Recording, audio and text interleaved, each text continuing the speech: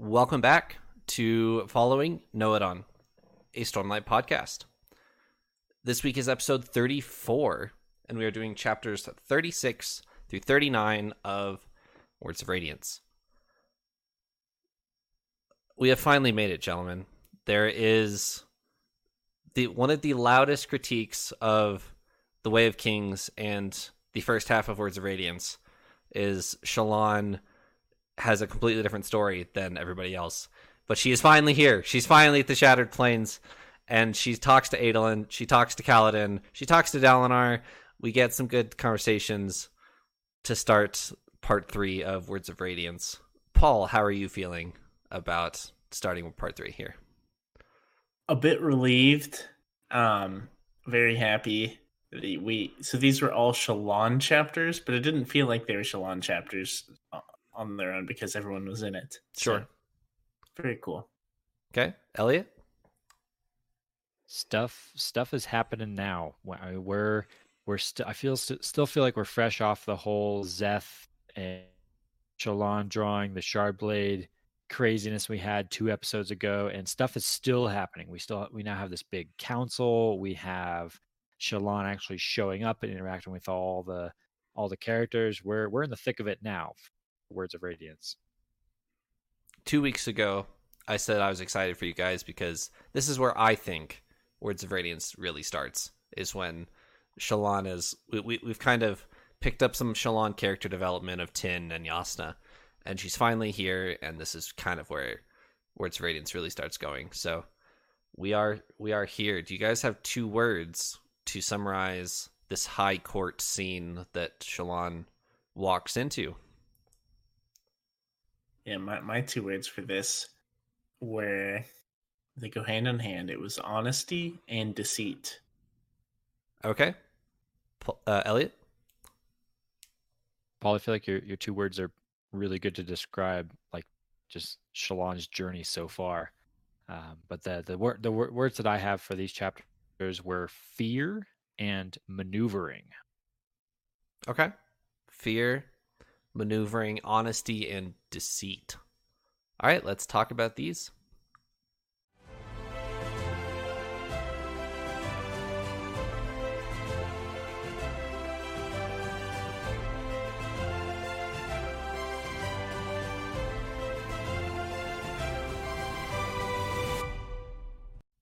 Let's talk about deceit and honesty. And first, Paul,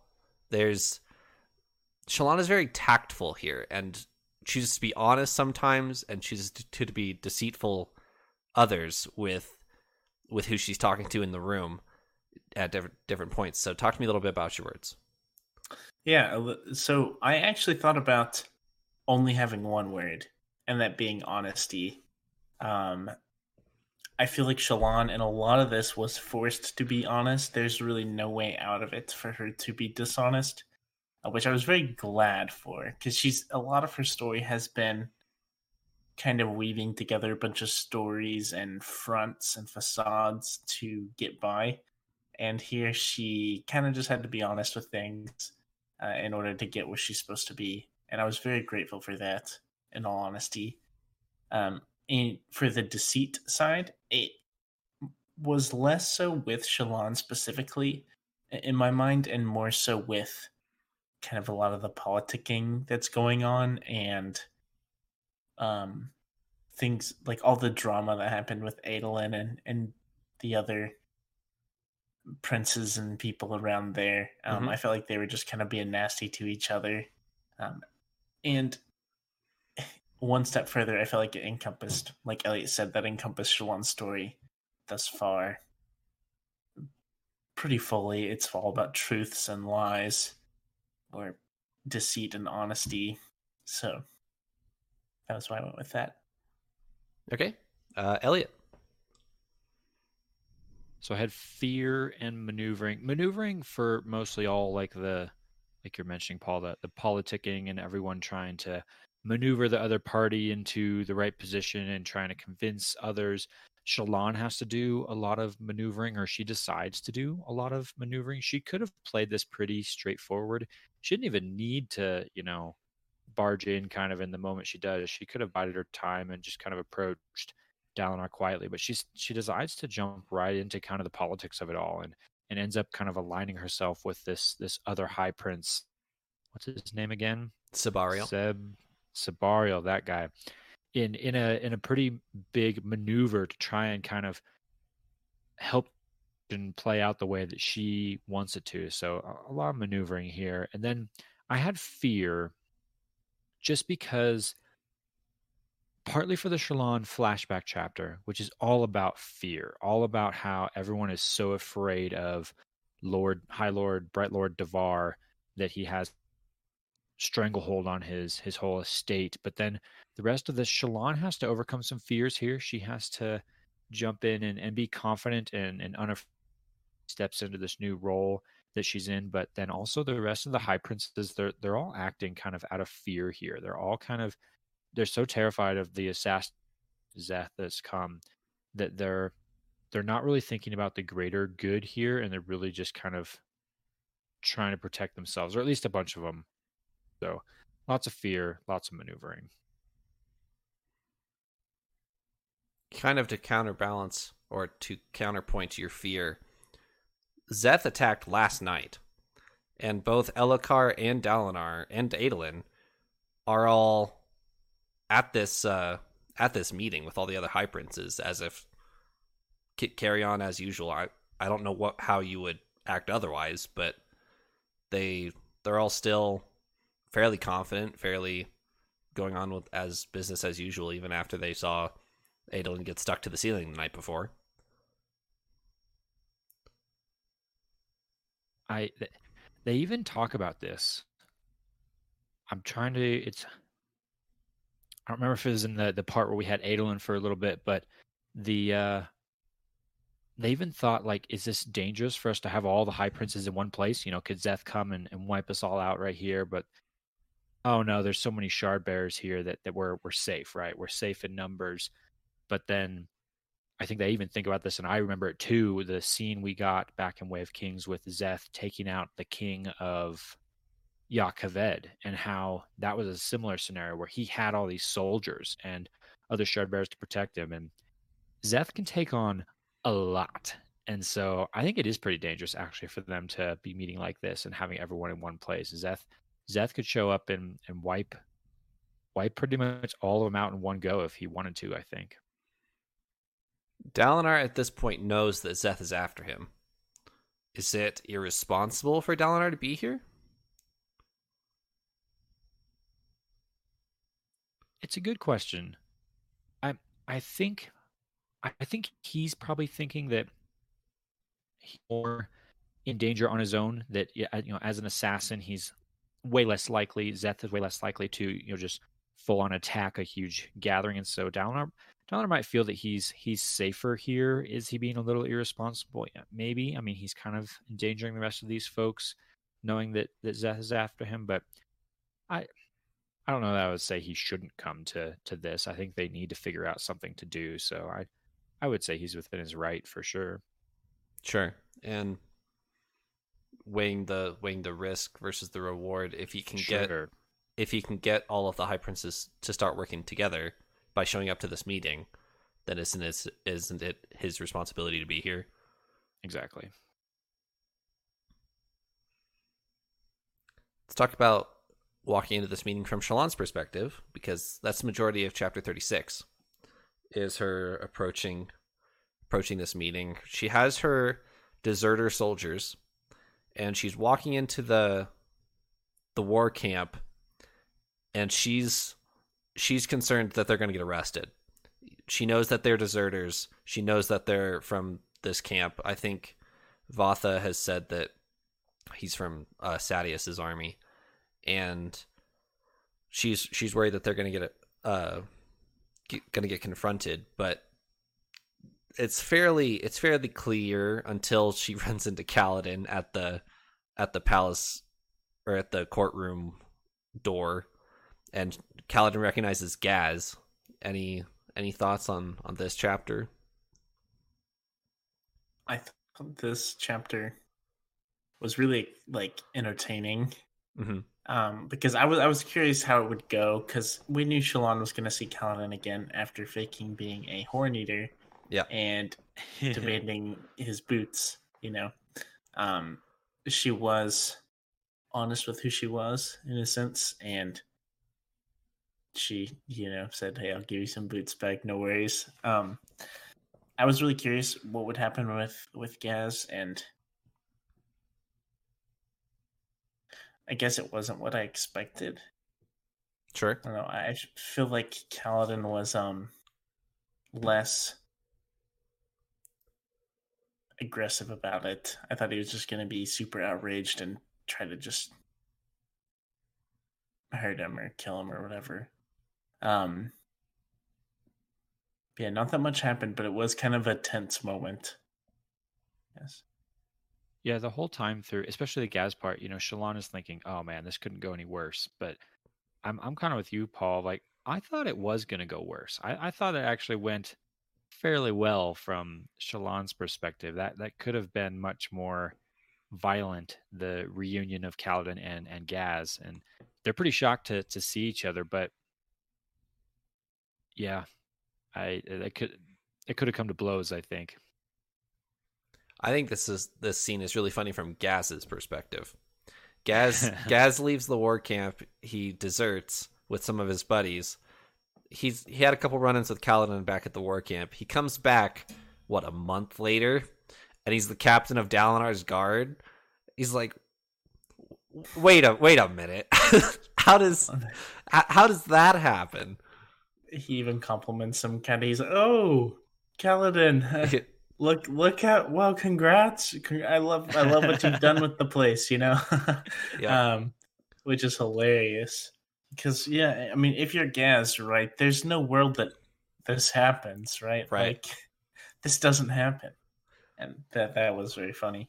From Shallan's point of view in this chapter, she turns around and Gaz is already halfway down the corridor, like, because he recognized Kaladin and is running. I just imagine Gaz is walking up with Shallan and does this massive double take on the captain of the guard who's confronting Shallan. He's like, "No, it can't be. Oh, it's definitely him," and it just like starts walking the other direction. Yep, couldn't get out of it though. He was stuck. But at the end of this, Shallan gets a writ of pardon from King Elhokar himself for Gaz. So at the end of this little section of chapters, Gaz is completely forgiven. So I'm very proud of Shallan for coming through on that. Actually, she, there was a scene where Tin was trying to convince her to turn them in and collect the bounty on all these deserters, but she goes exactly the opposite route. She goes straight to Dalinar and makes that demand, basically, of saying, "Hey, look, they were deserters, but they helped me out. I promised them clemency. I need to get that," and she gets it for him. Like that's good. I think that was a very good move for her. Very honorable move. It was, and that's one thing I kind of wanted to bring up. So we had this discussion of when Shallan gets here, who she meets with is gonna basically set the tone for everything, right? And I have to say I was very wrong with this and what I thought would happen, or at least what would happen per person she meets with. So she talks to Dalinar, and I have to say, if it was anyone else that she really talked with about this, about things, I feel like it wouldn't have happened, because she was very just straightforward and honest with it. And Dalinar is one of the few, if not the only, High Prince who would appreciate that, Right. I guess, and really take that into serious account. And what I was really surprised of was how almost poorly Navani treated her. Not, Yeah, I would say it was very justified. It was like an emotional moment for Navani, I guess, right. with the delicate information. But just thinking of the characters in the Shattered Plains, I thought if Shallan goes up and meets Navani first, she would probably be the most, I guess, welcoming or open to Shallan in general, and Right. that was not the case. And so I that was just something that was very different from what I thought would happen. Yeah, I completely agree. I thought Navani was going to be much more sympathetic to Shallan, and instead she was almost, accusing Shallan of having a hand in Yasna's death, which, like we said, I think that's excusable for her. She just learned of the death of her daughter, which is pretty terrible. So she's not in a great state of mind. But I was a little surprised there, and yeah, Shallan ended up kind of meeting. I mean, she meets Kaladin first for the most part, but then kind of meets all the rest of them all at once. So that probably helps her. I think that was probably one of the better scenarios as far as kind of getting through all of this. So I think Shallan came off pretty good, all things considered. I agree. One thing I want to bring up, emphasis on, I want to bring this up briefly. Okay. So, back in The Way of Kings, I talked about how there was the scene between Dalinar and Navani that were just awkward, not a fan of them, right? Right. And this one, I feel like it's kind of setting that romantic stage almost for like Shallan and Adolin. Yeah. But there's got to be a camp here, right, for Shallan and Kaladin and Shallan and Adolin, right? Because it was very intentional with this like bickering back and forth between Shallan and Kaladin that I was like, if this were a movie, you would see that and be like, okay, they're gonna fall in love, like Right. that's gonna happen later on.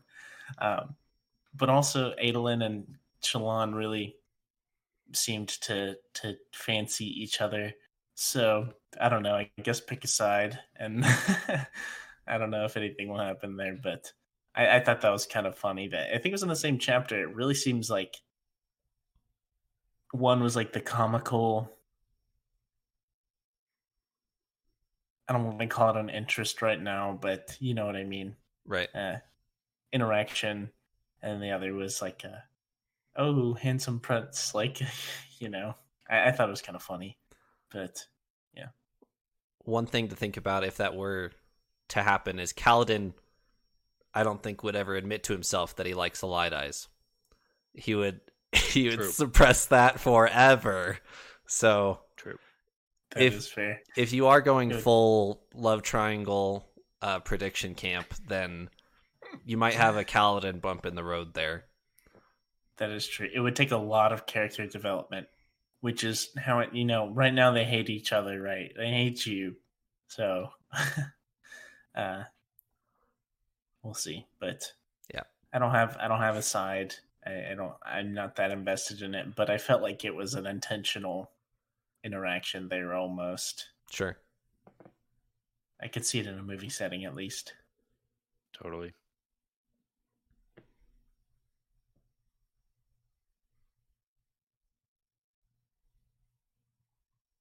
We want to talk about Adolin in this. Adolin has a point of view for, I think, half a chapter here before Shallan walks in. And Adolin gets another duel, but it's not with who he wanted. The whole ranking system of their duels, of the Light Eyes duels, he's trying to obviously take down the highest ranked Light Eyes he can so that more people will see him as a threat and more people will take him seriously. But he's not, like, people are still avoiding Adolin's duels. He does get a duel for one shard, and he puts, 5 on the line for one. And he just mentions to himself afterwards, like, what did I just agree to? That's a terrible deal. But he does get a duel, so. I'm to think of dueling as the Alethi version of like fantasy football, where everyone's like tracking stats on their favorite duelist, and they have to work their way up the brackets, and they have their performance index and all this stuff. And it seems like a big thing. I mean, it's probably a big thing amongst Alethi college kids. That's fair. The shard plate crack average for your duel, how many shard plate hits you get per duel? Exactly. But yeah, I noticed that it seems like Adolin's tactics for getting duels seems to not be working super well. He's been trying a couple different things to try and get people to come after him, and his latest one was win but look like I'm losing, so that other people will think, "Oh, I can take him down. I'll duel him." Scenario when he goes after this one particular guy that backfires. The guy that he's trying to get a duel with is like, "Well, you just barely won your last duel. You're not even worth me." Kind of the opposite reaction that Adolin was hoping for. So Right.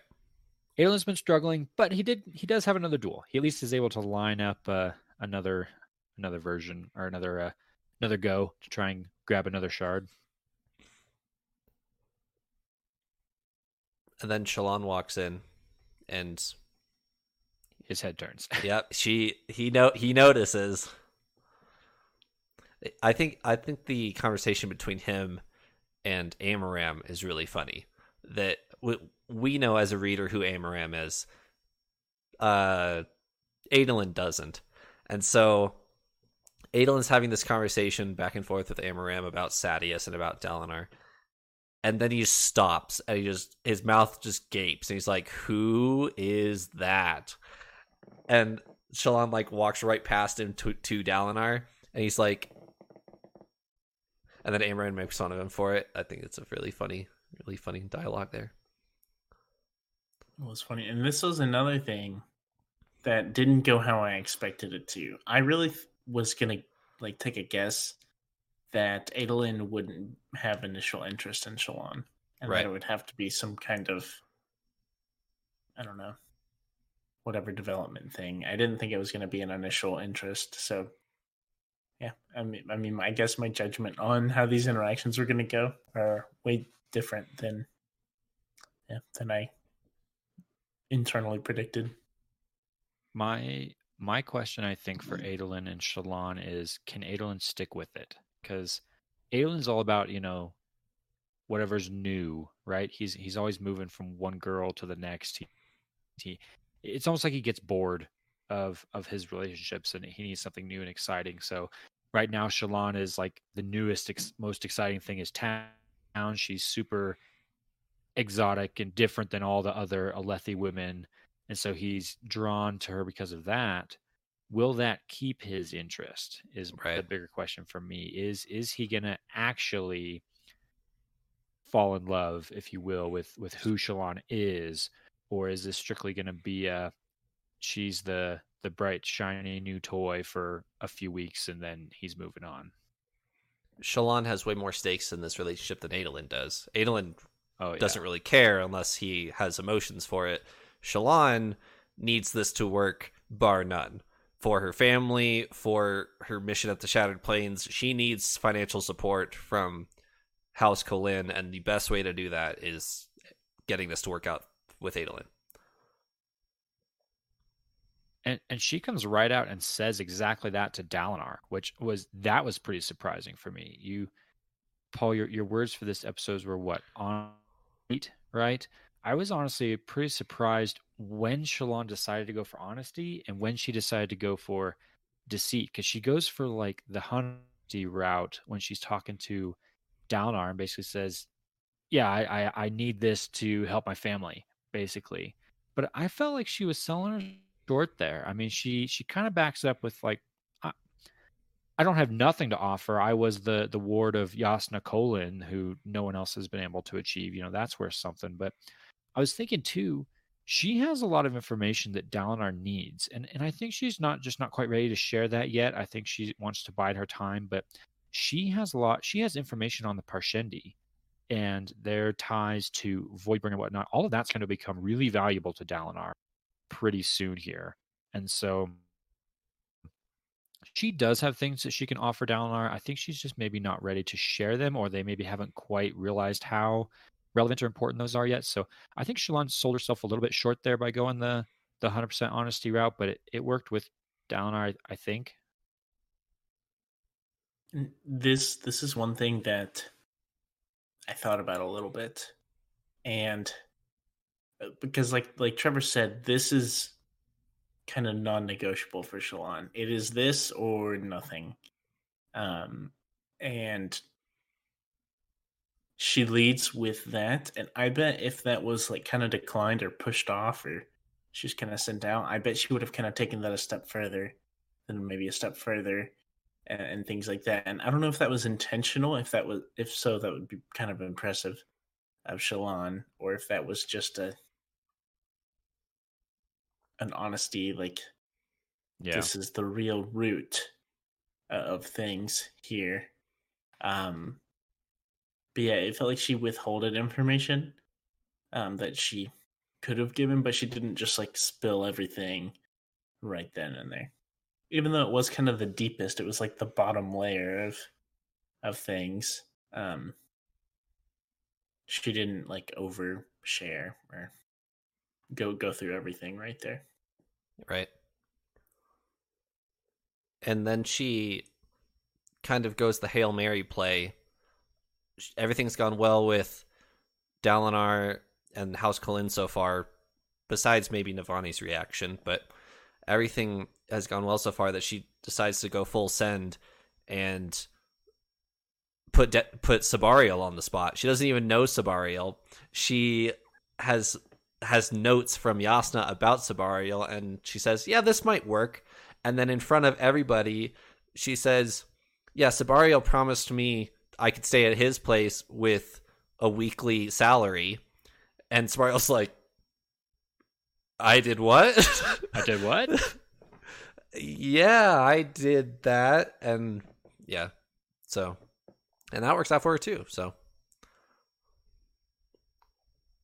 it works out for her in that she pulls it off. And I'll definitely give her credit there. She takes a pretty big gamble. She plays it well, though. She reads the room pretty well. She understands, okay, this is who this is. These are the different players. She learns quite a bit. She realizes about halfway through that Jasnah's notes are a bit outdated. She's realizing that some people are on actually different sides than maybe she thought they were. She kind of gets a feel for the landscape, for where everyone's at, and then she makes her move. So I think all of that was pretty smart. I can see why she picks Sabariel. I think she's trying to stay out of it as much as she can. She wants freedom, right? She's got this mission that she's going to try and accomplish to continue Jasnah's quest.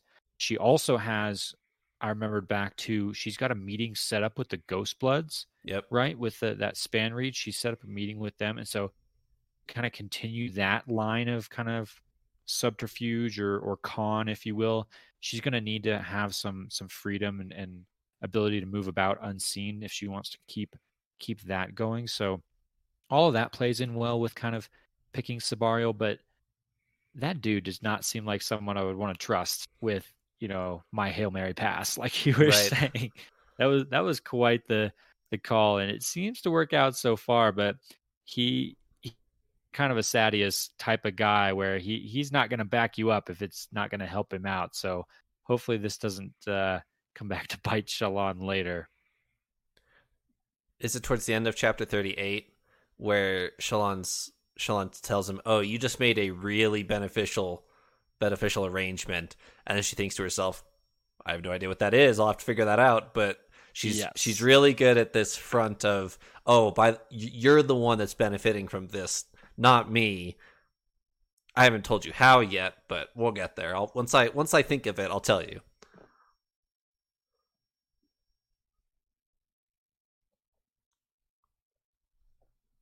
One thing I want to mention before we move on from, we've been talking a lot about chapter 38 there. Something that happens, or something they bring up actually in chapter 38, our characters realized it before I did, that I didn't even think about, and that's the fact that Szeth's timing here of showing up was actually really unfortunate in all of this negotiation with the Parshendi, because Dalinar and Elhokar, the rest of them, they talk about how the last time Szeth showed up and killed Gavilar, it was right after a peace treaty was signed, like the night after a peace treaty was signed with the Parshendi. Well, a messenger from the Parshendi just showed up asking for peace talks, and Szeth shows up and tries to assassinate someone. Like, we know, or at least we think we know, that those are completely unrelated. We know that we've seen kind of some of the Parshendi, they're honestly trying to have some peace talks, at least at this point. We know Szeth has been sent by Arvangian, completely different. So they're not aligned, but from the Alethi perspective, it totally makes sense that they would be aligned. And so that's going to really some suspicions here and throw a wrench into the whole peace talks with the Parshendi works that I didn't even think about, but makes total sense. That was some really bad timing there. So when they go to talk to the Parshendi, they'll be like, all right, why did you try to assassinate us again? And they'll say, exactly. We did what? We didn't send the assassin again. Now, those peace talks, as we talked about last episode, may break down for other reasons, but we'll see what happens. In the form of storm form, but... Yes.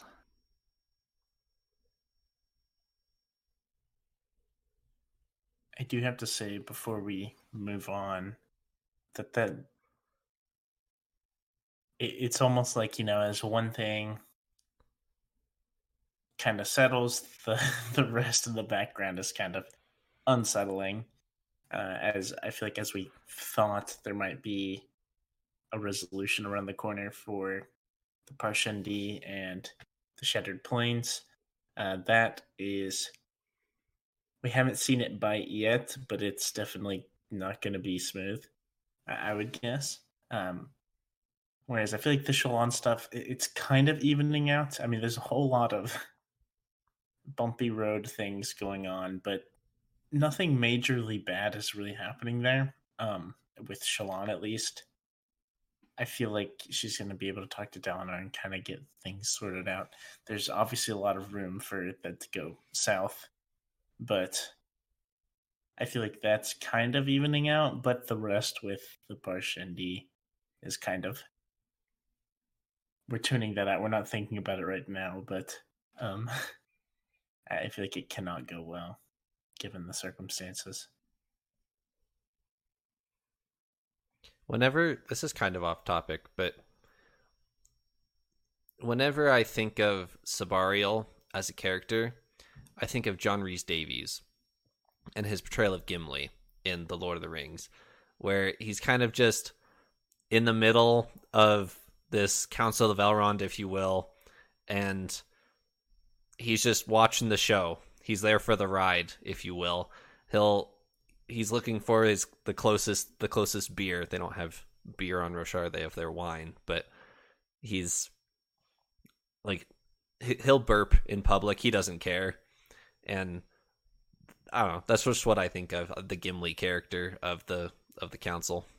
Yeah, he's kind of not paying too much attention. People are like, what do you think about this? And he's like, yeah, sure. Like, right. Yeah. Anything just go ahead. And just going, full on like heckling, he's like the peanut gallery too, just kind of making fun of everything that everyone says, not actually contributing anything of use. Whenever they ask him to chip in, he's like, whatever makes this meeting go by faster and lets me get to the feast faster, I want that.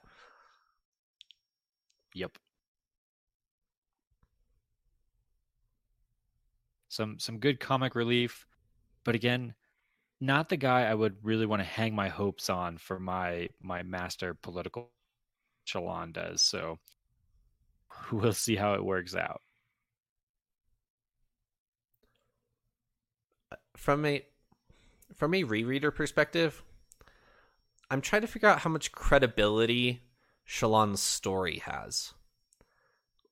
Where she shows up and she says, yeah, I'm Yasna's ward. Oh, by the way, Yasna's dead, so she can't confirm that.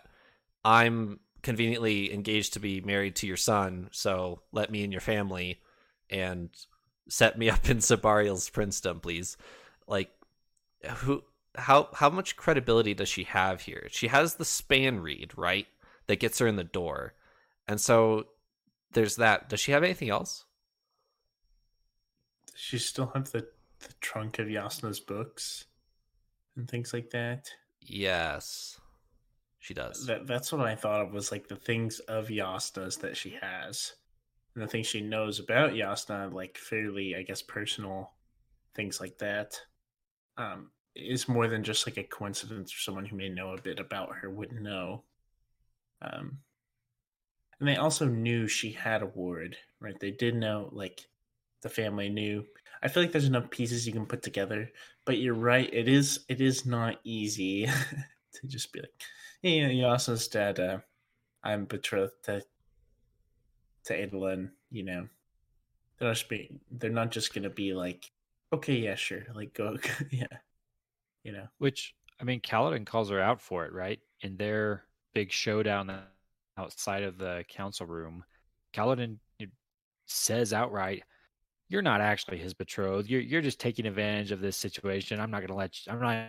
And then that kind of spirals into their insult battle that they have. But Kaladin definitely feels that way. Of you don't have enough evidence to convince me, but she probably has enough. She probably can, recount enough conversations between Yasna and Navani to probably at least convince Navani, I would think. And I actually just thought about this for the first time. Back in The Way of Kings, Navani and Dalinar have a copy of Shallan's sketch of Oh yeah. of what Yasna describes as a Voidbringer, but it looks like a chasm fiend. And it was a short conversation between Yasna and Dalinar, but that's Shallan's writing. That's Shallan's pictures. So maybe there's some credibility there.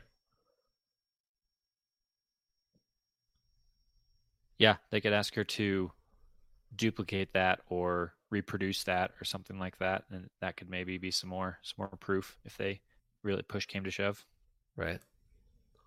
But as far as Adolin's concerned for now, he doesn't care. She's pretty, so he's happy.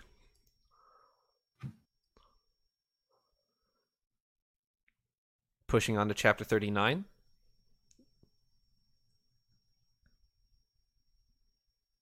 So I want to say this is a not profound input. This is I feel like I should read this chapter 3 more times than I have. I feel like there's a lot more in this potentially than I picked up. This is our flashback Shallan chapter, which I guess we hadn't had one in a while, at least till some time in part 2. And a lot of stuff happens. Someone comes into the scene here at this feast, right? Yep. With her whole family, the king of her dad and Yakoved, and a man comes into the scene with one light eye and one dark eye, and everything gets all weird up in there. I'm curious to hear Elliot's thoughts on this about what's going on. I mean, I didn't really know what was going on. We know that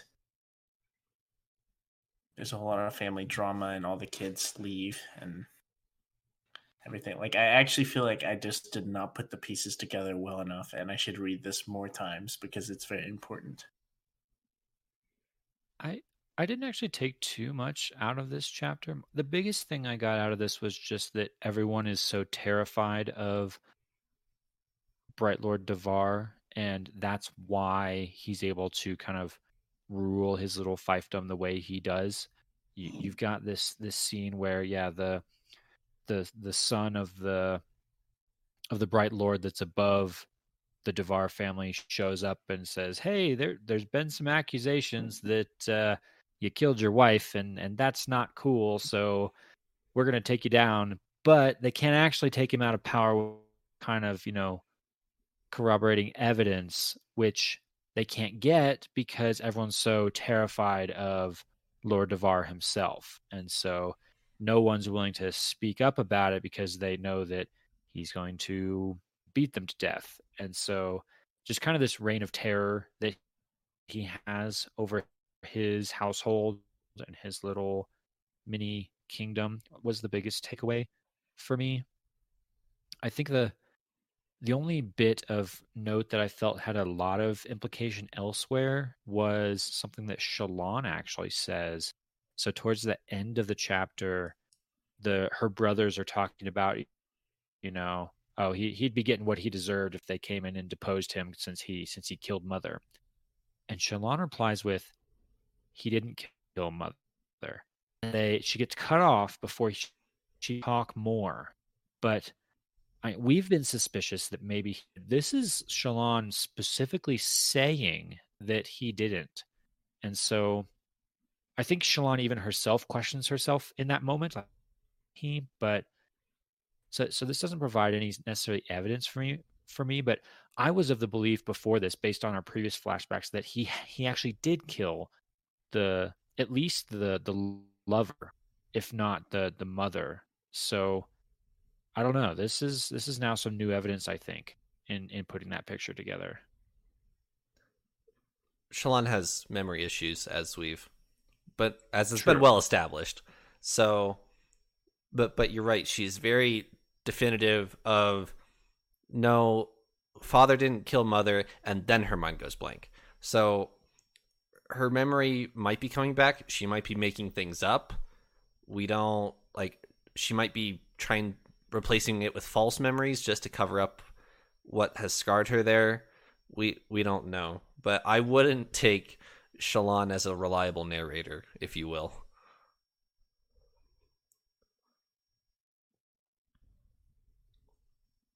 Yeah, it's no definitive evidence either way, I don't think. But it's a little more of that, and to piece together what happened on that fateful night that has scarred Shallan and caused her so much pain and brokenness. So it's another kind of glimpse into that. We still don't have the full picture.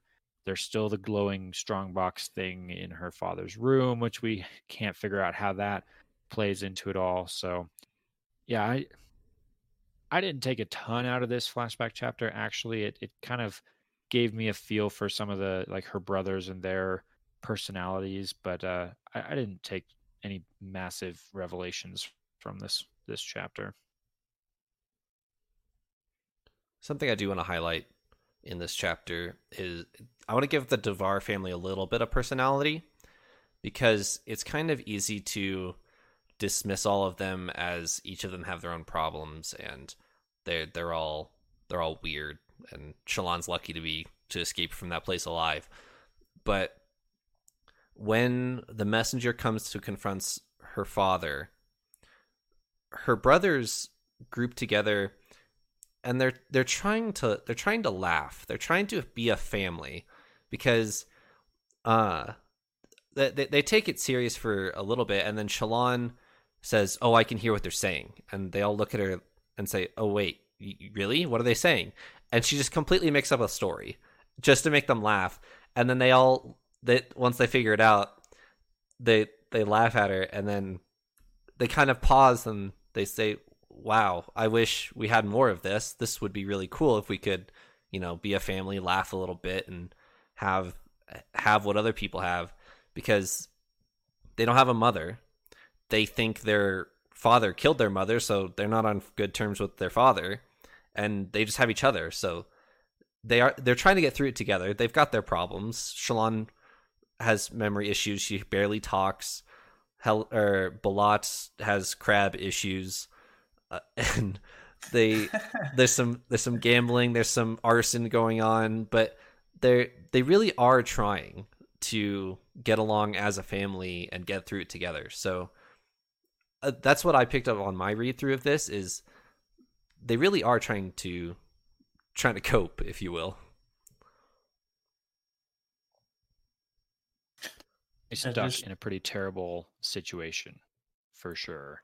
And yeah, I did get some of that you're talking about, Trevor. They're just trying to bond together and get through this, right? They're just trying to do what they can in a pretty rotten situation they've been stuck in. For sure. I am really glad that you brought that up, Trevor, because it is very easy to discount the Devar family as crazy, kind of psycho. Right. Kind of just leave them be, and things like that. But, especially from what we've seen of the kids, there's a lot of at least hope or desire for things to improve. Slightly taking a step back to what Elliot was saying or briefly discussing, I guess, the question, did the dad kill the mom, or, how did the mom die? I automatically want to assume the opposite, and that almost maybe the dad is like behind the scenes some sort of hero, or at least at the minimum didn't kill the mom, and is innocent there. But there are, he could be super upset in the way he is because it was a tragedy and he can't talk. There's lots of stuff that could be going on there. Um, so my gut feeling wants to say that the dad is better than he seems. He seems horrible, and just uses fear as a weapon with everything and stuff. But I guess I have a little hope that that's not truly the case, for him. But one other thing I wanted to ask is, do you think this person with the different colored eyes is significant or not? Because I feel like it kind of defies the logic we know of the world. I don't know if there's any kind of thing like with maybe a light eyes and dark eyes like parents, if that's possible, like if anything like that's possible, or if this is just if this person's really special. I don't know what y'all think, or not. Yeah, I can chime in. I'll tell you what I think, or what I thought as I was reading. Tell us how we're all wrong, and it doesn't matter. But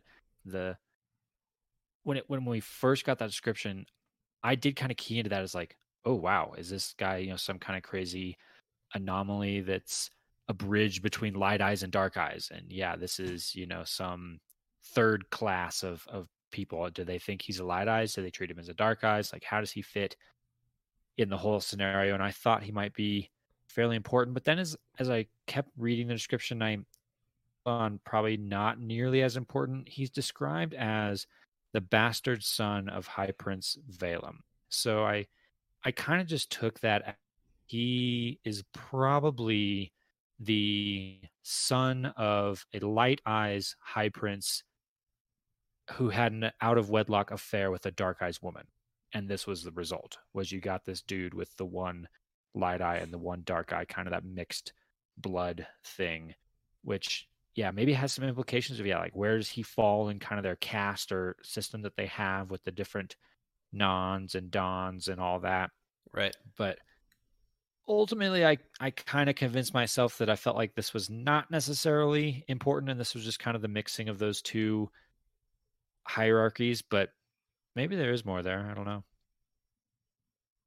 That's fair. I think if there is more, we definitely don't know that now, and sure, yeah, that could definitely turn into something. But it seems like Brandon Sanderson likes to kind of drop things in casually, and then maybe later on, that could be something important. Yeah, but right now, yeah, I guess it's safe to say it's not a big deal.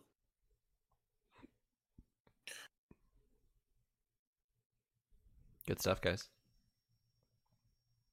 Any closing thoughts from this chapter or the whole episode? This was a very enjoyable part to read, but I guess it wasn't super earth-shattering, so I'm really looking forward to going forward.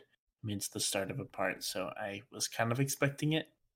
But yeah, it was great. I really enjoyed these chapters.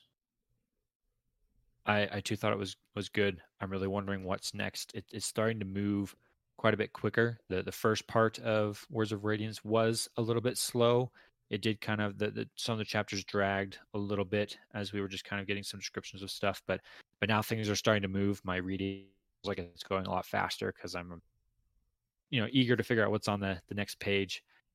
I did want to go back and touch on one thing really, really quickly. At the beginning of chapter 36, the start of all these chapters, Shallan is, trying to set herself and her perspective for going into all the stuff that we just talked about. She's arriving. She's trying to decide, who am I going to be going into this? And I noticed that she is kind of approaching it as it's like she's trying to become a balance of.